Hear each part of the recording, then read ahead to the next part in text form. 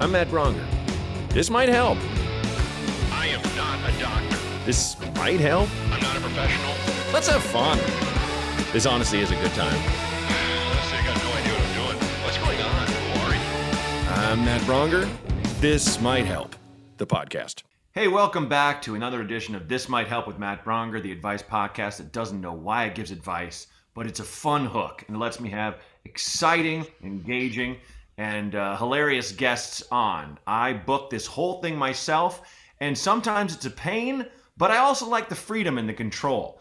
Today, I have a guy who I've never met face-to-face, but I think we have an engaging repartee online, and I'm a big fan of his creative and critical voice. You might know him from the exceptionally popular podcast, the Kingcast, which focuses on a certain author who, goes without saying. Please welcome Scott Wampler, everybody. Hello. How you doing today, man? Matt? Oh, living the dream, as I'm sure you are as well. Mm-hmm. Do you feel? I wanted to ask you. You have a ton of credits. You not only are a creator, but you're also a critic of film and of books, perhaps. Yeah, casual. Like, let's say. Yeah, casual. I bristle at the idea of being a critic or a journalist. I am absolutely neither of those things. That's fair. You're a fan. Yes. Yes. I'm just real mouthy is the thing. Okay. Really. A mouthy fan. I'm professionally mouthy. That's my job. That's a good way to put it, because I feel like we all have our opinions on the things we love art-wise. Sure. And that is a good way to put it, because I certainly could not conceive of myself making any sort of living or calling myself a critic as such. I'm just too much of an enjoyer. Doesn't seem to be a lot of money in it, and also just seems to be a real disastrous profession to be trying to get into these days, along with blogging online or doing any of the stuff that I did before I did the podcast. It seems like more of a dead end now than ever. Yeah, and I mean, I think that's why the podcast has blown up, and why it's it's definitely in my top 10 rotation of podcasts. Nice. I throw on when they're new. Thank you for that. Oh, of course. I just enjoy. I mean, I'm a huge fan of the subject matter and of the genre, but also I just like how the two of you kind of go back and forth about stuff, and never. You're very open to other people's perspectives, which is always kind of my keystone in terms of anyone who's a fan of things. I really bristle at anyone who's like, well, we all know how it should be, right? Because I'm like, what are we, the Catholic Church? Stop. Right. That's one of the most interesting things about doing the show is hearing the perspectives that other people are bringing to Stephen King's work, and very often they're not the same as my opinion or my co-host Eric Vespy's. In fact, we've had some people on who have had experiences with specific Stephen King works, like either books or movies, that are so intrinsic to them that no one else could have come up with that specific take. Like, we had Damien Eccles on the show. He read The Gunslinger like 22 times on death fucking row. Like, find me another guest who can, deliver that sort of take on the material. It's been really enlightening and massively entertaining. To do it. It's all fun. I really haven't had a guest where I'm just like, oh God, shut up, or anything like that. Even because I feel like everyone's perspective is so theirs. Yes, absolutely. No one's like, look, I'm the foremost expert on this subject. Even King himself wouldn't even, he was just like, well, look, I just make it, and if people like it. yeah. He was very self-effacing. He was on the show recently, and just the most delightful guy you could talk to, and he could hang in there. We wanted it very, very specifically. We wanted it to be a Kingcast interview of Stephen King, and not like an interview you could get at say any other appearance he's done. And to that end, we tried to ask questions he'd never had before, and also broke his balls a little bit, and he broke them right back, which was just fucking like a high point for me. No. Yeah, he's no Glass Menagerie. He was no. He can give it as good as he can take it. He was a lot of fun. I have to share this memory. I always say people listen to podcasts foremost to keep themselves company, you know, in a good way, to feel, you know, it's not even that thing of just like, oh, I want to feel hugged, I want to feel warm. It's like, no, I just want to be engaged while I'm, say, focusing on driving or a job or whatever I'm doing. So I'm driving from, God, I forget where I left from, but I was driving to Chino, California, which is not a pretty drive. It's just a lot of desert, a lot of, well, it just feels like dirt farms, at least the season I was driving through. I was listening to your marathon podcast covering, I think it was it Skeleton Crew? Yeah, the one where we were kicking people off the show as they appear. Where Brian Fuller, who I'm a huge fan, I love him. He actually gave me one of my first jobs in Hollywood. I was a crash test dummy. They were using people as crash test dummies, like dead bodies, and they brought me back to life on Pushing Daisies. I had like 5 lines. No shit. The rules of it is that, you know, Lee would, if he touched you once, you'd come back to life. If he touched you again, you would never come back to life. So he touched me, and then I just started blabbing, and I was so annoying. His partner grabbed his hand and made me dead again. Like, that was the joke. So like, but I remember auditioning for him and him cracking up and me walking in the room and going, wow, I think I booked that, you know. And he still will, like, if he writes something about Pushing Daisy, I'm like, I'm a dummy, you know, he'll be like, you know, hearts or something like that. So but it was so funny where he just would not listen to the alarm, where he's just like, I'm still going, I'm still going. And he's like, no, but you understand, I never played sports. And I was like, yeah, but have you ever been around a fire truck or a, or you've heard a loud warning signal before. Your laws of why you're getting around this are very are very suspect, sir.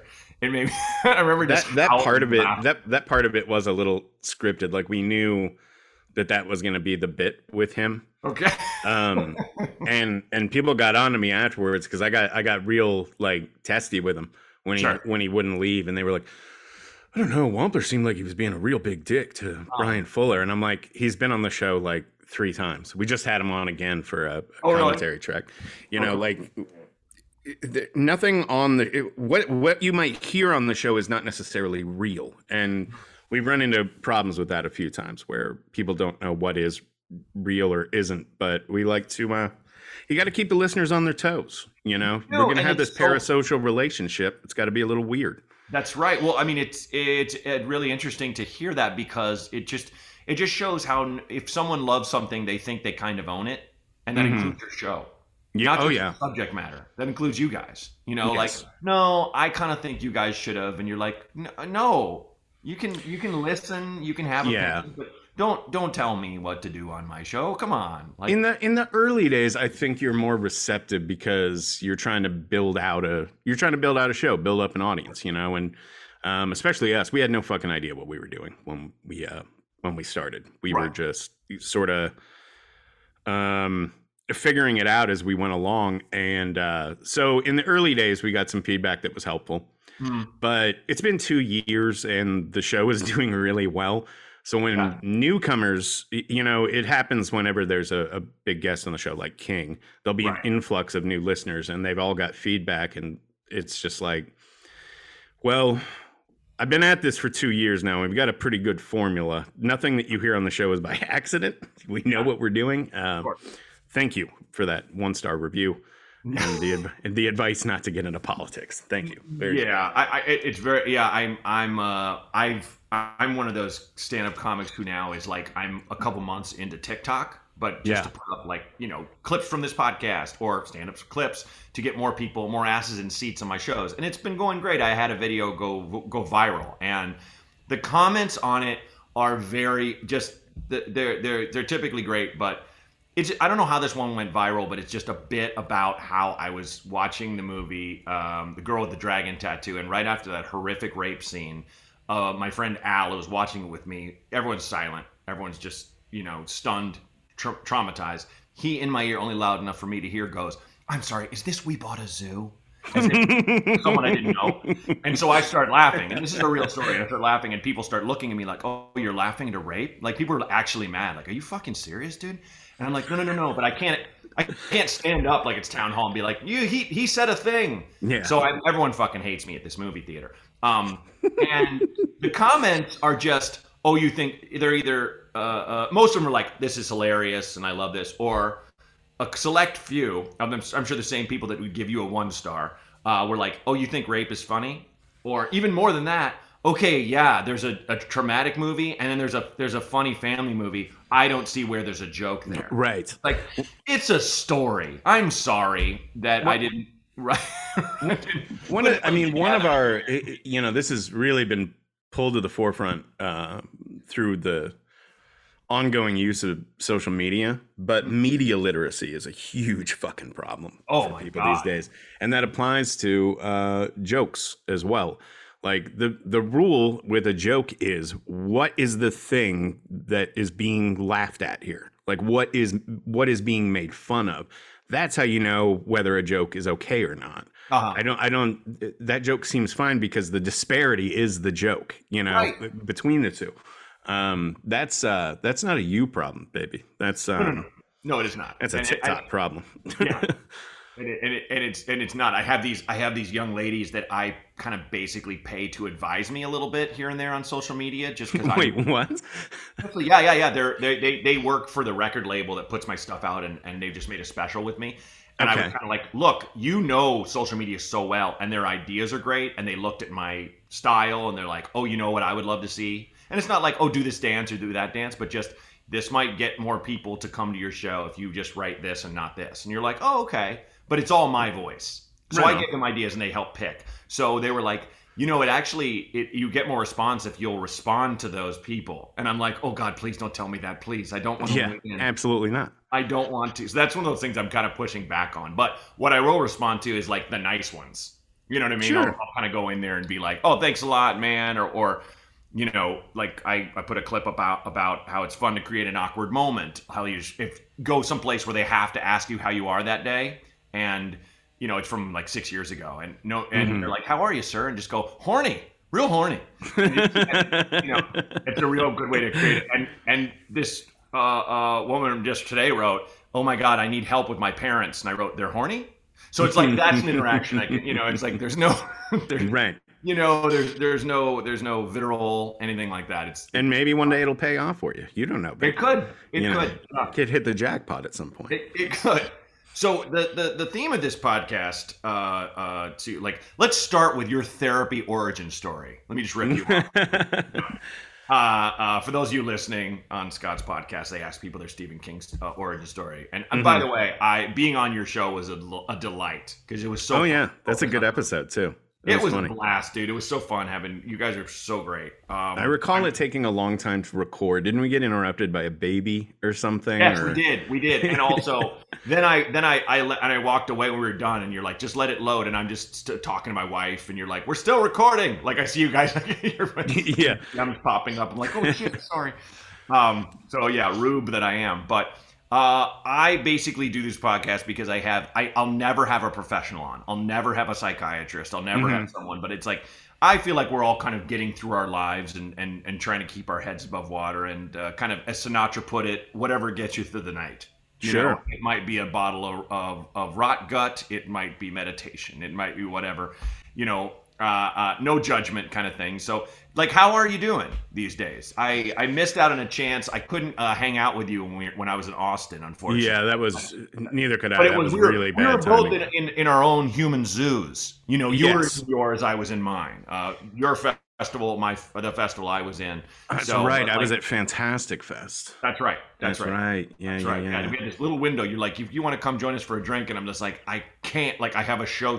Right. I could be there for 5 minutes and jump in an Uber and go home. Wouldn't have been worth it. Wouldn't have been worth it. We'll figure it out one day. That's 100%. I can't. I have a massive fan contingent in Austin. I can't not come back. Dude, you got a stronghold down here, Pete. I tell you, I got this. I have this algorithm now that like, oh, you have responses here, and Texas is huge for me. It's a huge market. So yeah, I will be back. Even if I didn't, I love the vibe.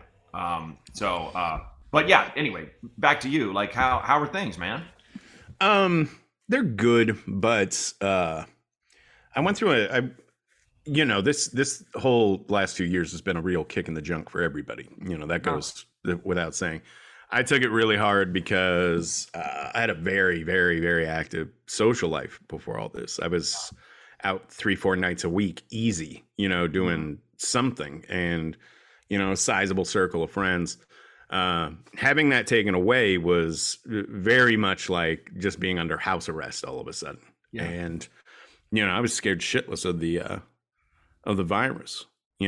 I mean, I guess I could have gone out and kept doing shit, but I was just scared. So it was really tough. I'm in therapy.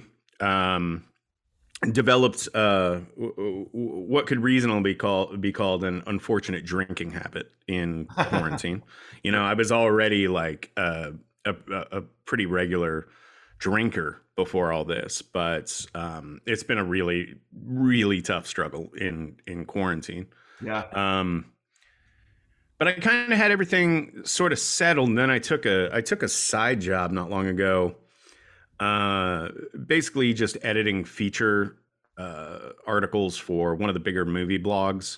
And so I was doing this in the background in between shows. Well, eventually the show itself has become, bigger than I can manage with 75% of my attention there. Right. Uh-huh. And it's just me and Eric that run the whole fucking thing. So it's absolutely metastasized into a full-time job. Yeah. So that side gig I took like 6-7 months ago, I realized just in the last few weeks, like, this is untenable anymore. And I don't feel like I have literally any free time to do the kind of shit I want to do. And so I had sort of a meltdown last week. Wow. And had to like really make an effort to stop myself from doing anything and just like sit with my thoughts and sort of figure out what is the problem here. And the problem is I'm just doing too much shit. So I quit that job. And I felt like a huge weight come right off of my shoulders. Yeah. I feel the answer to your question is I feel really good today. But if you had asked me a week ago, I would have probably just broken down in your fucking face. Sure. And that would be fair and no judgment. It's a lot that we're dealing with, Yeah, man, a huge thing I talk about a lot is if you would have asked me 10 years ago, and just if you had a graph of the collective anxiety, and we're like, hey, you think we can handle this in 10 years? I would be like, right. People are going to be throwing themselves off of buildings. And I'm sure that's happened. But this has definitely been again and again and again a test that I will say we keep, passing. I won't say necessarily we're getting an A in it, but it's like we're getting through. We're being tested and showing ourselves that we in a lot of ways we are strong enough. And I'm not saying that's a thing of like, boy, are we tough, but I would just say, boy, we're resilient. I don't know if I agree with that. Okay. I feel like we haven't even begun to untangle the fuckery that has gone on in all of our brains from this. Sure. I think we're all pretending to manage it to some degree, but we have not begun to reckon with it. And I particularly think that once the dust on this thing kind of settles, that you're going to see more stories about friendships that were lost to this, entire relationships, if not marriages that have, suffered because of this. Because at the end of the day, we are just not meant to live like we've been, directed to live these last few years. So yeah, I think that there will be that reckoning. We're not even close to looking it in the eyes. Agreed. I don't think we're out of the woods at all, and I'm not like, hooray, yay humanity. But I do think one thing most of us did was kind of, to use a turn of phrase, Marie Kondo'd our lives, where it's like, what do I need? What don't I need? You did that with your occupation. Yes. And a lot of us did that with relationships. I would argue a lot of those relationships you're talking about needed to go.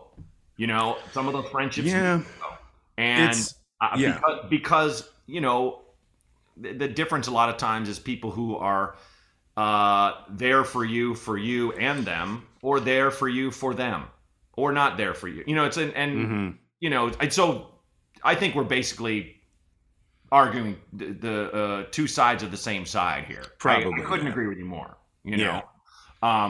But and I do get surprised all the time by people being out there, being on the road all the time. And granted, my demographic is typically open-minded and very vaccinated. I laugh about the guy that I met down south that only had a couple teeth, who was just like, fuck yeah, I'm vaccinated. I'm not dumb. Shit.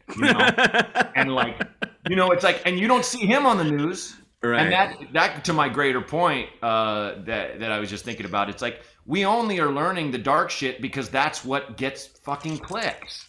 That's what gets, it's the more this 24-hour, bullshit clickbait news cycle atmosphere we're in grows, the more it creates the anxiety it feeds off of. And I'm kind of like, I'm really glad that you that you dumped that part of your life to just be, more healthy, frankly. So that's fantastic. Yes. I guess to that, I would also say that, I think there's a certain type of person, and this would be most of the friends that I have. I am friends with creatives. They're all, some of them are authors, some of them are musicians, comedians, whatever, right. But the common thread between everyone that I typically associate with is that we're all creating something. Yeah. And the thread that I've found between all of those people throughout quarantine is that, yeah, we're all miserable, but also this gave us time to sort of focus our intentions on projects that we had always said we wanted to do. Yeah. And never really had the time for, and now we got nothing but fucking time. And it's for a lot of people I know, and myself included, having the time to do that paid off.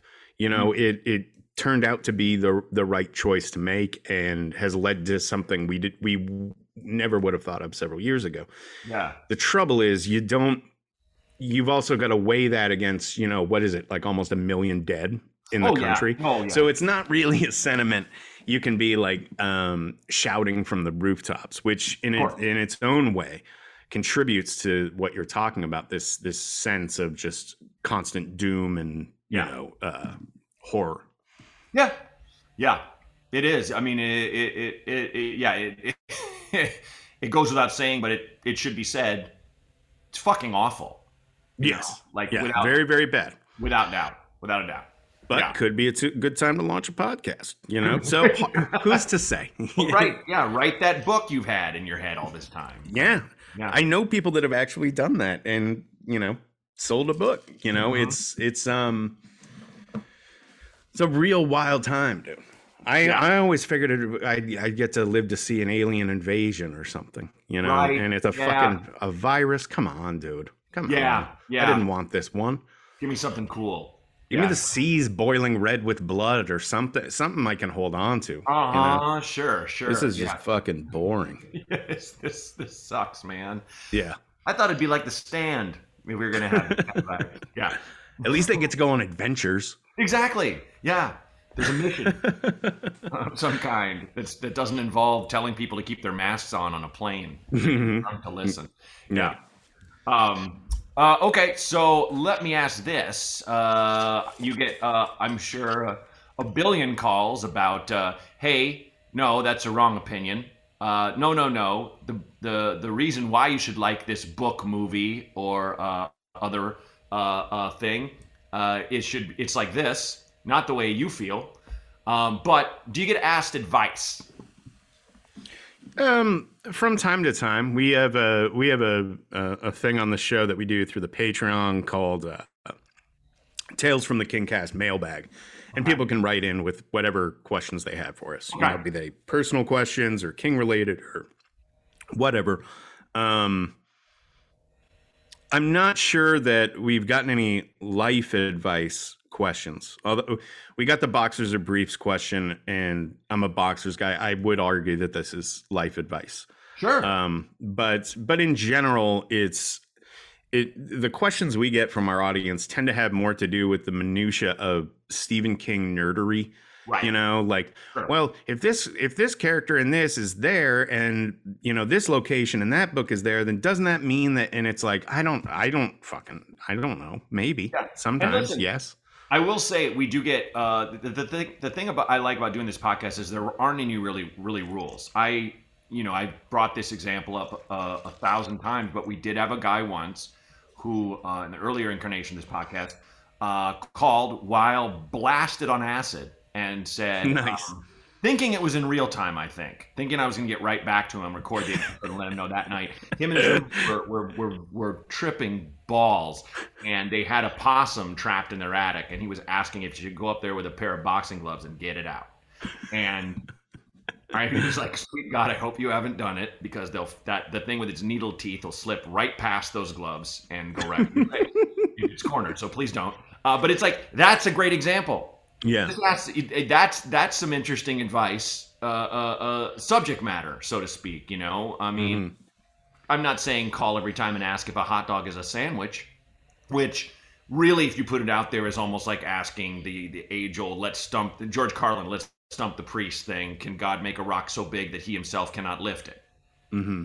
Who can answer that question? You know, like but that more than the guys who have said, should I break up with my girlfriend? And then there's no details. It's like, dude, yes. I'm gonna say yes. Next or no. question. Yeah. When I loved, we had Brian Simpson on a couple eps ago, and he's a very funny guy who's lived an incredible. He's been homeless. He served in the military, and this lady called in saying that they have a lesbian couple who lives near there, who's her neighbors, who they know for a fact there's a man who has been getting his dog to take dumps on their lawn and not cleaning it up, and loudly talks about how he doesn't approve of their lifestyle, blah blah blah. And it was a long call giving us all the details, and then it let me know, guys, thanks. And Brian just went, kill him. So it's like, you really can say anything you want here. You know, it's any kind of Sure. Opinion. So I will feel very free to do that. Trust me. Yeah, absolutely. Please do. So that said, we have 4 calls. I know 1 is a comment, 3 are asks for advice. So Renee, if you're ready, let's roll the first call. Hello, my name is Elizabeth, and I only call to say thanks. In one of your specials, you talk about donating your platelets. I received medicine made from donated platelets. I am really grateful to the donors, and it's something that I think about pretty often. I just am glad to have the opportunity to thank one of you. Thank you for your donations, and your blood really is delicious. Thank you very much. Well, shit, that hit me. Delicious blood. Can't beat that. I have a whole bit about it, about how, they strap me down, and I say, because you have to have a needle in each arm to do platelets, and I feel like, David Banner, like waiting for the gamma rays to hit me, or Bruce Banner. Like I'm ready to turn into the Hulk. And when that joke got big, I went into my platelet donation place that I go to about once a month. Pre-pandemic. I haven't gone since the pandemic, but I have an appointment next week. So I'm coming back. But they had a big Hulk cake for me. They had like an incredible Hulk cake. And all the nurses and shit. So yeah, I mean, it's just one of those things you can just do if you have my kind of schedule. I do comedy at night. I do stuff like this during the day, and I write. If I have an audition, I'll do that. But I do have a lot of time. That's why I try to do stuff like this, where it's like literally you sit there and watch a movie. You have a needle in each arm. It takes about 2 hours. It takes some real kind of 2 hours. 2 hours. Yeah, it's because they take some of your blood out, they put it in a spinner, and they take the white blood cells out, and they put the blood back in. Right. So you actually do feel a little less diminished than giving regular blood. But the white blood cells go to people who have just undergone chemotherapy, typically, because it wipes out your white blood cells, and so you can start to feel a little normal if you're a cancer patient. Why'd you start doing that? I just heard they said, well, with your blood type, that's one we need a lot. So it's something you think about doing, and I got the detail. That's cool of you. I like, if you tell me you have to sit in this chair and watch a movie, I will be like, fucking yes, because I have such crushing Catholic guilt that I think if I sit and I watch a movie in the middle of the day, I'm wasting my life, and that's not true. I'm absorbing art. you know. And I had my friend Kyle Buchanan on here, who's an old pal who wrote the book. Yeah, I know Kyle. You do? Yeah. Yeah. His book Blood, Sweat, and Chrome came out. Yeah. And I told him about how I remember when, because you'll go to there and first you go through it and you pick out a movie to give platelets to, and they had, this is when it was just out in theaters. I'd seen it, but they had a copy of Mad Max Fury Road, and I'm like, fucking score. While it was still in theaters? It was just about to be out. I think they got an advance copy, some because they occasionally get stuff from studios and things. Got it. And they put it in, and they put it, needle in each arm. They hook me up. They put a little towel over each arm, and you just lay there. You can have a blanket if you want one. But it's like being a lazy boy. You're kind of in this reclining bed thing, and with other people kind of around you. And they put the movie in, and I forgot that the fucking war boy catches Mad Max and puts him on the front and puts a needle in his turns arm. him into a blood bag. Yeah, blood bank on the front of a truck, and I start laughing so hard, tears are going down my face, and I'm like, "Hey, wipe my face, help!" Because you can't move your arms. And they're like, "What is so funny?" And I was like, "Look, it's me." And then the nurses start cracking up, and they call each other over in Spanish, and they point out that he's got needles. I had to share as a fellow action movie fan and cinephile. I had to share that with you. So No, that's good. But thanks for calling, caller. Really appreciate it. Glad to help. Okay, caller number 2. Hey guys, this question is for Scott Wampler specifically. I think he could give some great insight on this. So I've got a date coming up, and I really want to impress this girl. So I've got this huge spread of food all picked out, but I'm having some problems with some pairings. So Scott, if you could give me some advice on what you think pairs best with canned bread, I would really appreciate that. All right, thanks, These motherfuckers. So just to tell you what's going on here. Yes. We have a spinoff of the Kingcast that's called Shelbyville, and it is a Let's Play RPG show. Guy came in by the name of Jacob Hall. He's our game master and designed this entire, like Dungeons and Dragons-esque game, only it's in the town next door to Castle Rock. In Stephen King's reality. So it's all Stephen King related shit, but it's me, Eric Vespi, and my dear friend, Mallory O'Mara, who's the author of Girly Drinks and Lady from the Black Lagoon. She's working on a new book now. She's great. Love Mal to death. She is from the New England area. Okay. And because the show takes place in New England, she is constantly informing us about the ins and outs of New England culture and its cuisine, which, as everyone knows about lobster rolls, but a lot of people don't know about beach pizza, which is a thing. Yes, my wife is from Mansfield, Massachusetts, so I'm slightly familiar. She could sympathize. Yeah. Well, Mal told us about canned bread. Yeah. And I was like, that's disgusting. I wouldn't eat that. And then she sent all of us cans of canned bread and forced us to try it. And I was in retrospect, I was too cocky about this because I figured, well, how bad could it be? You open the can at both ends. You like schlump it out with a spoon or perhaps like a poking instrument of your choice. Sure. It comes out like a blob of shit. And it just sits there on a, they tell you to lay down a piece of tinfoil and wrap it in that and then bake it for 30 minutes. Fine. I figure this gelatinous structure will firm up under the heat of an oven. Not so much. Came out very pasty. I have a weird thing with texture where if the food texture is weird, I don't like it even if it tastes good. Nope. This neither tasted good nor had good texture, but I choked down a piece and went in for a second one. I wanted to eat 3 pieces of it, and then I gagged so violently on the second one that I had to abandon the experiment. And this is a constant source of bullying and amusement to my friend Ms. O'Mara. Yep. So I am not surprised that someone would call in to remind me of my canned bread experience. My advice is if you're looking to get laid, do not feed that to anyone you are trying to sleep with or anyone within the family tree of anyone that you're trying to sleep with, because word will get around and you are going to get 86. That's correct. Yeah, it is always brown. Yes. Bread. Not that if it was white, it would be any more palatable. Yeah, I think somehow the way the people that enjoy it, old schoolers talk about it as kind of like, no, it's like, it's almost like a cake. It's like, no, it's not. No, it's not. Horrible. It's just horrible. The explanation is that, well, I grew up with this, so this was like a thing we had, and it's like, well, I grew up going to church, and then eventually realized, like, I don't like this and I don't have to do this. You don't have to like canned bread just because you're from the region, please. Yes, exactly. Yeah. And it is an atrocity. It is a war crime. It's so bad. I mean, there's stuff there's so many things, I should say, out of that region that are delicious. Sure. Clam chowder. You mentioned lobster rolls. Lobster rolls, come on. I mean, yeah. Stuffed quahogs. Awesome. But like, bread. I don't know what that is. What is a stuffed quahog? Okay, so it's basically like, like a large clam.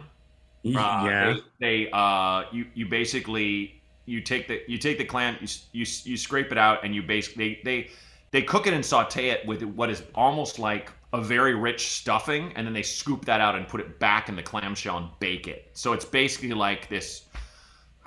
It's hard to say. It's just like a stuffed lobster tail in a clam. Kind of, yes. Okay, yeah. I get that.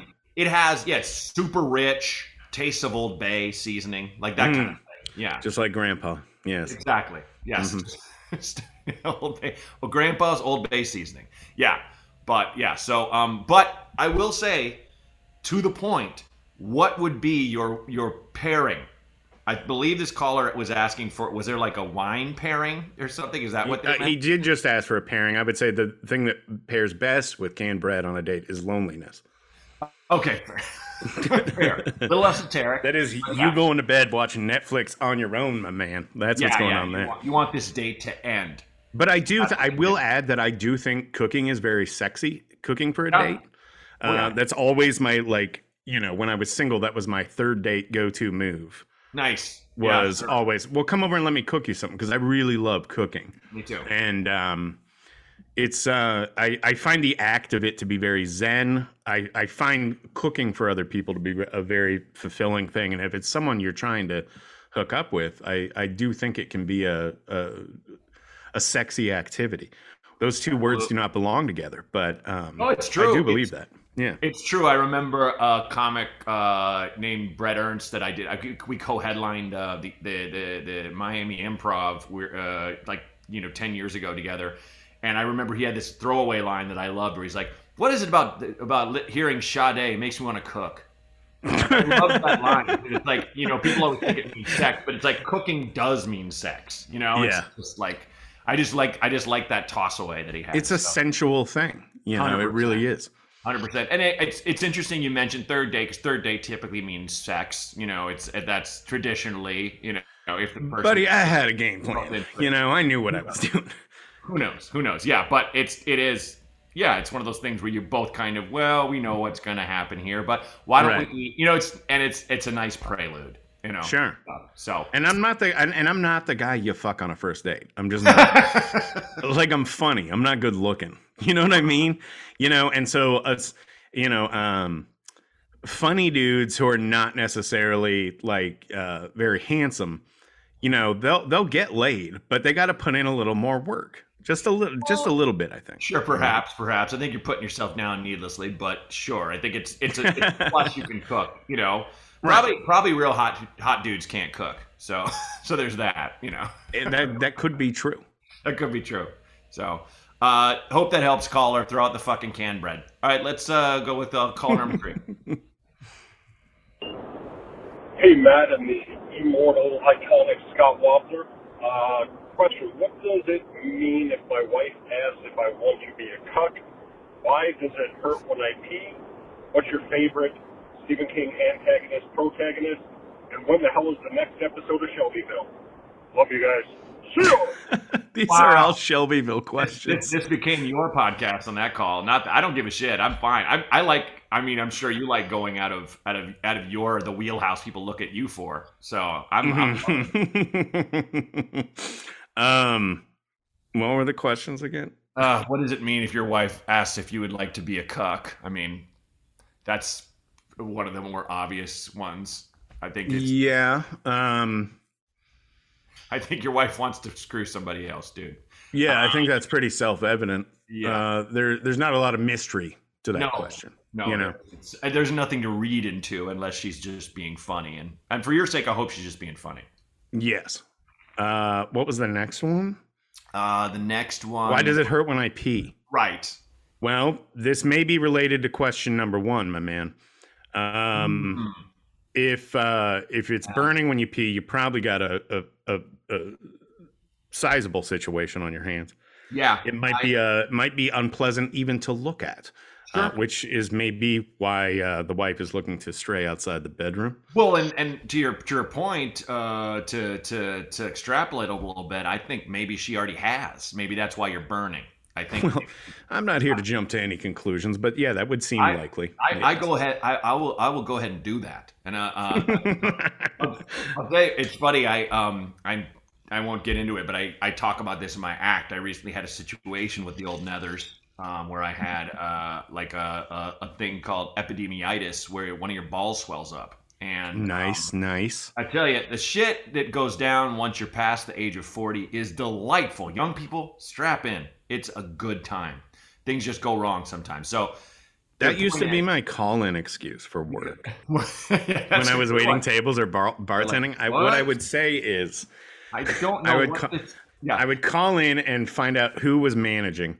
Yeah. And pick the least confrontational manager on the floor. Oh, yeah. And say, something. Yeah. And what I would say is, listen, this is very personal and I don't want you to tell anyone, knowing full well that they're going to tell everyone, but that's totally irrelevant and I don't care. 100%. But I was having rough sex last night. Yep. Something went awry and I got hit in the balls, and one of them has swelled up to the size of a softball now, and it's really hard for me to walk. And I'll tell you, that is the best excuse for getting out of work, because no one's going to question it. Nope. They're not going to come in and say, throw that bad boy on the table. Let's see what's going on. That's right. You're out. Carl, the immortal Carl Welzine, if you followed Dad Boner on Twitter. Yeah, my buddy Mike created him, and he always said, call in with diarrhea. They ain't gonna question you. You're gonna.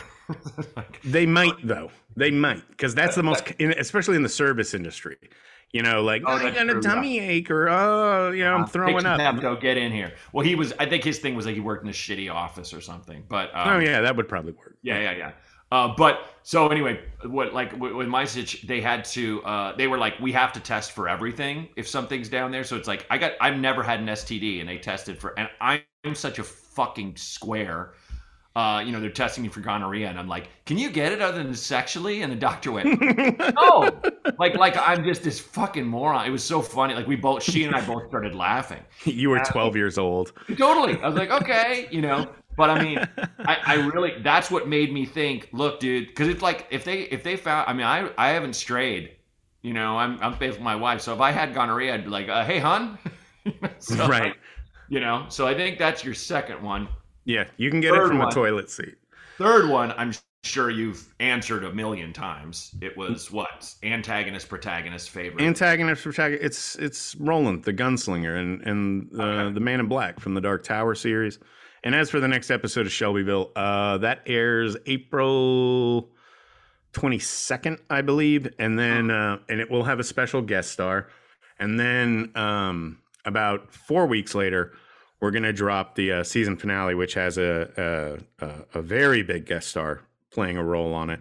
And then the current plan is that we're going to launch it as its own show once the first season runs its course on Patreon. So stay tuned for that. That's awesome. We're going to ask for since I'm unfamiliar with Shelbyville, does it have like is it Castle? Is it something that's Castle Rockish but not in Shelbyville, or? Yeah, it's a very R-rated sort of madcap show because the game master is very lenient on what he'll allow us to do. Okay. So, and we're all playing 3 like young like tweens basically. Okay. But we're all playing the roles as adults, you know. And so there's a haunted amusement park that we've had to get involved with. There are exploding shit geysers all over the city because the sewer system's fucked up. Got it. Haunted paintings that we've gone into. We fought ghosts in a hotel. It's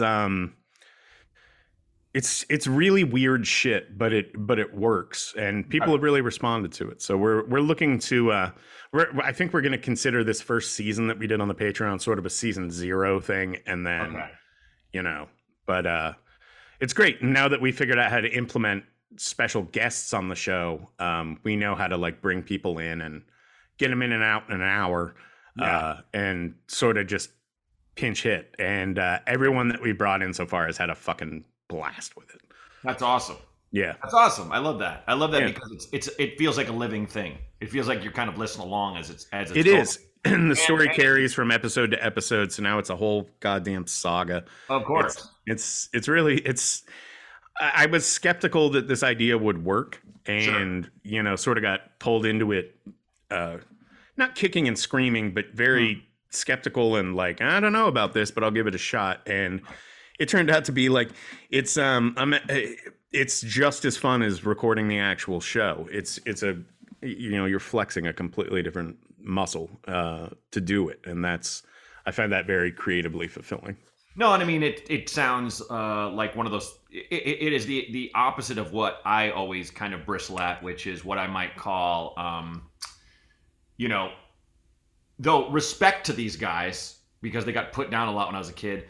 Let's say New Kids on the Blocking something where they hold auditions for a group and put a group together. Where I would say that the version of that would be if you're at a network and the network people are like, Scott, goddammit, we love the Kingcast. We love it. We need a spinoff. Now, what we're thinking.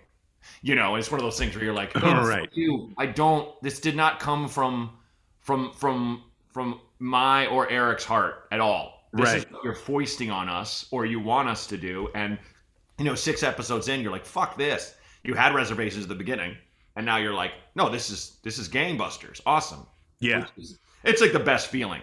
It really is. And that people have responded to it in the way that they have. People that don't even typically enjoy hearing these kinds of shows or have any interest in RPGs. Most of us hadn't, me and Eric hadn't really messed around with RPG stuff. Mal had.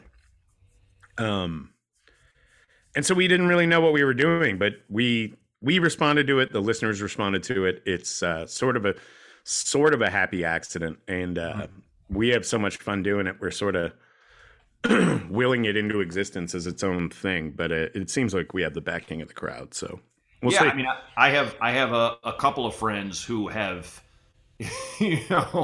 almost, well, not even almost. I would say improved their mental health by turning back to role playing games, where they had kind of fallen off on them, and now they have these campaigns going, and it's kind of like a thing to focus on.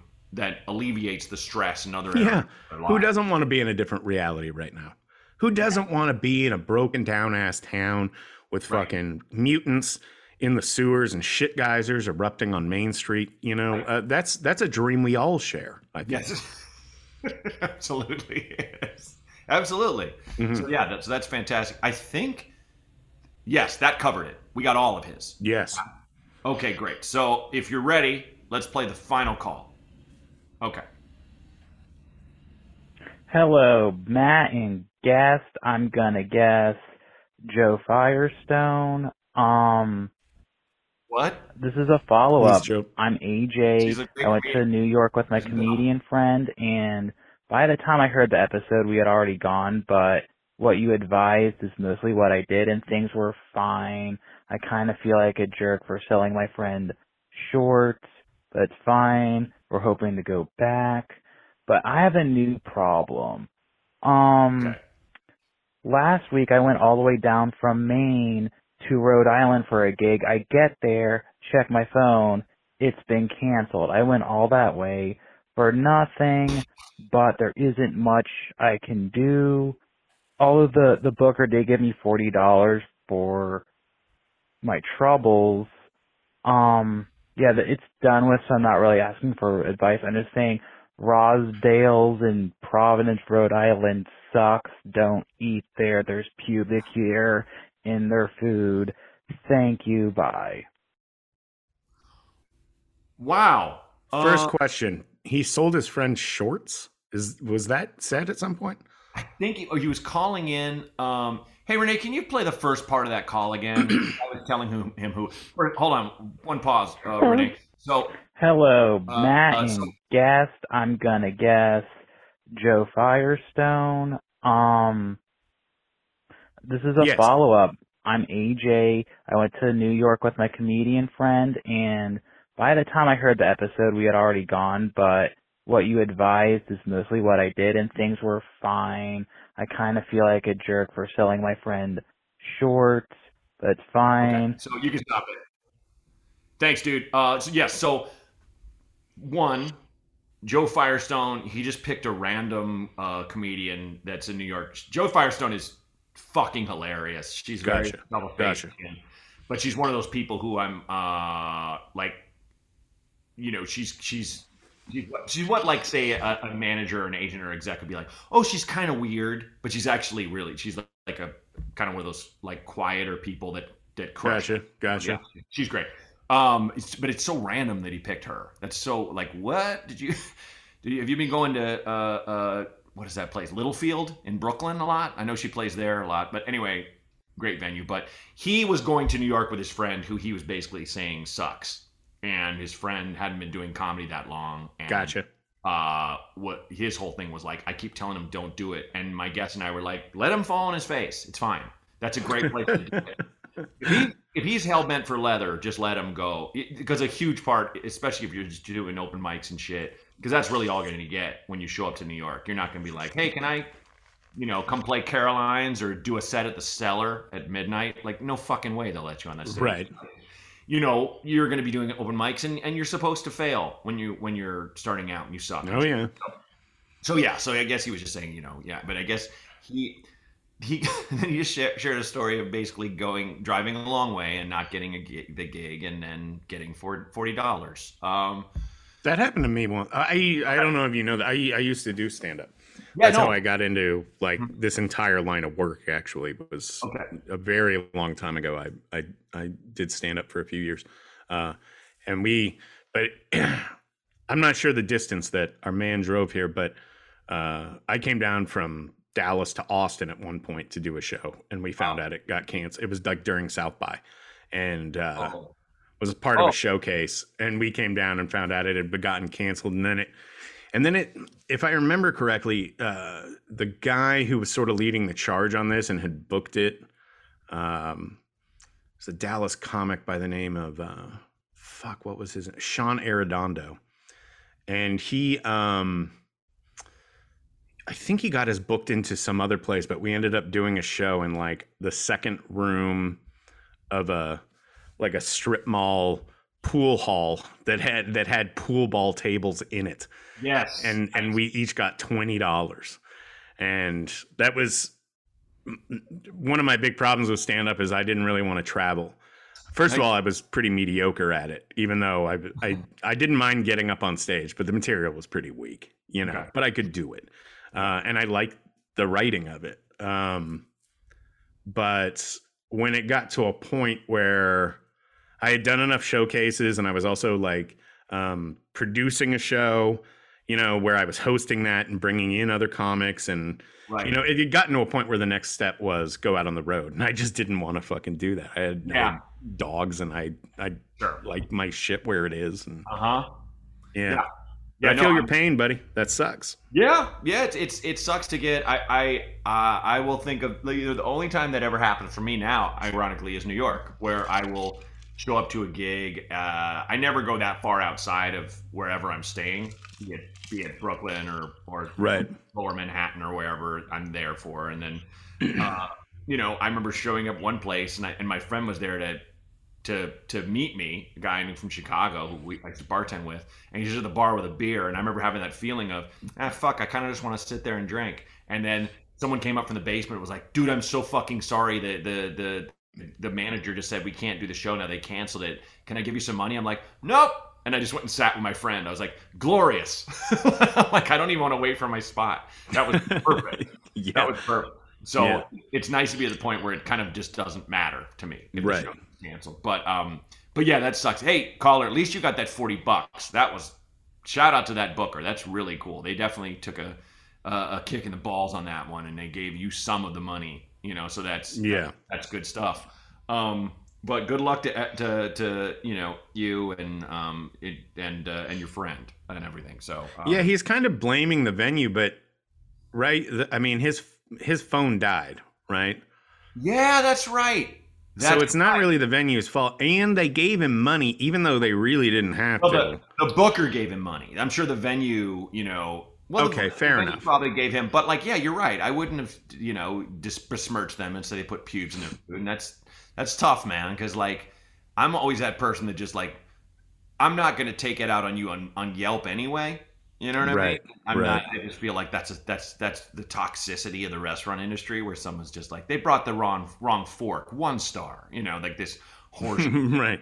But yeah, so AJ, I would, you know, maybe to put a pause on shitting on that venue, if your phone died and they could have, you know, they tried to reach you. So, but anyway, regardless, best of luck. So, dude, this was fantastic. Is there anything you would like to plug?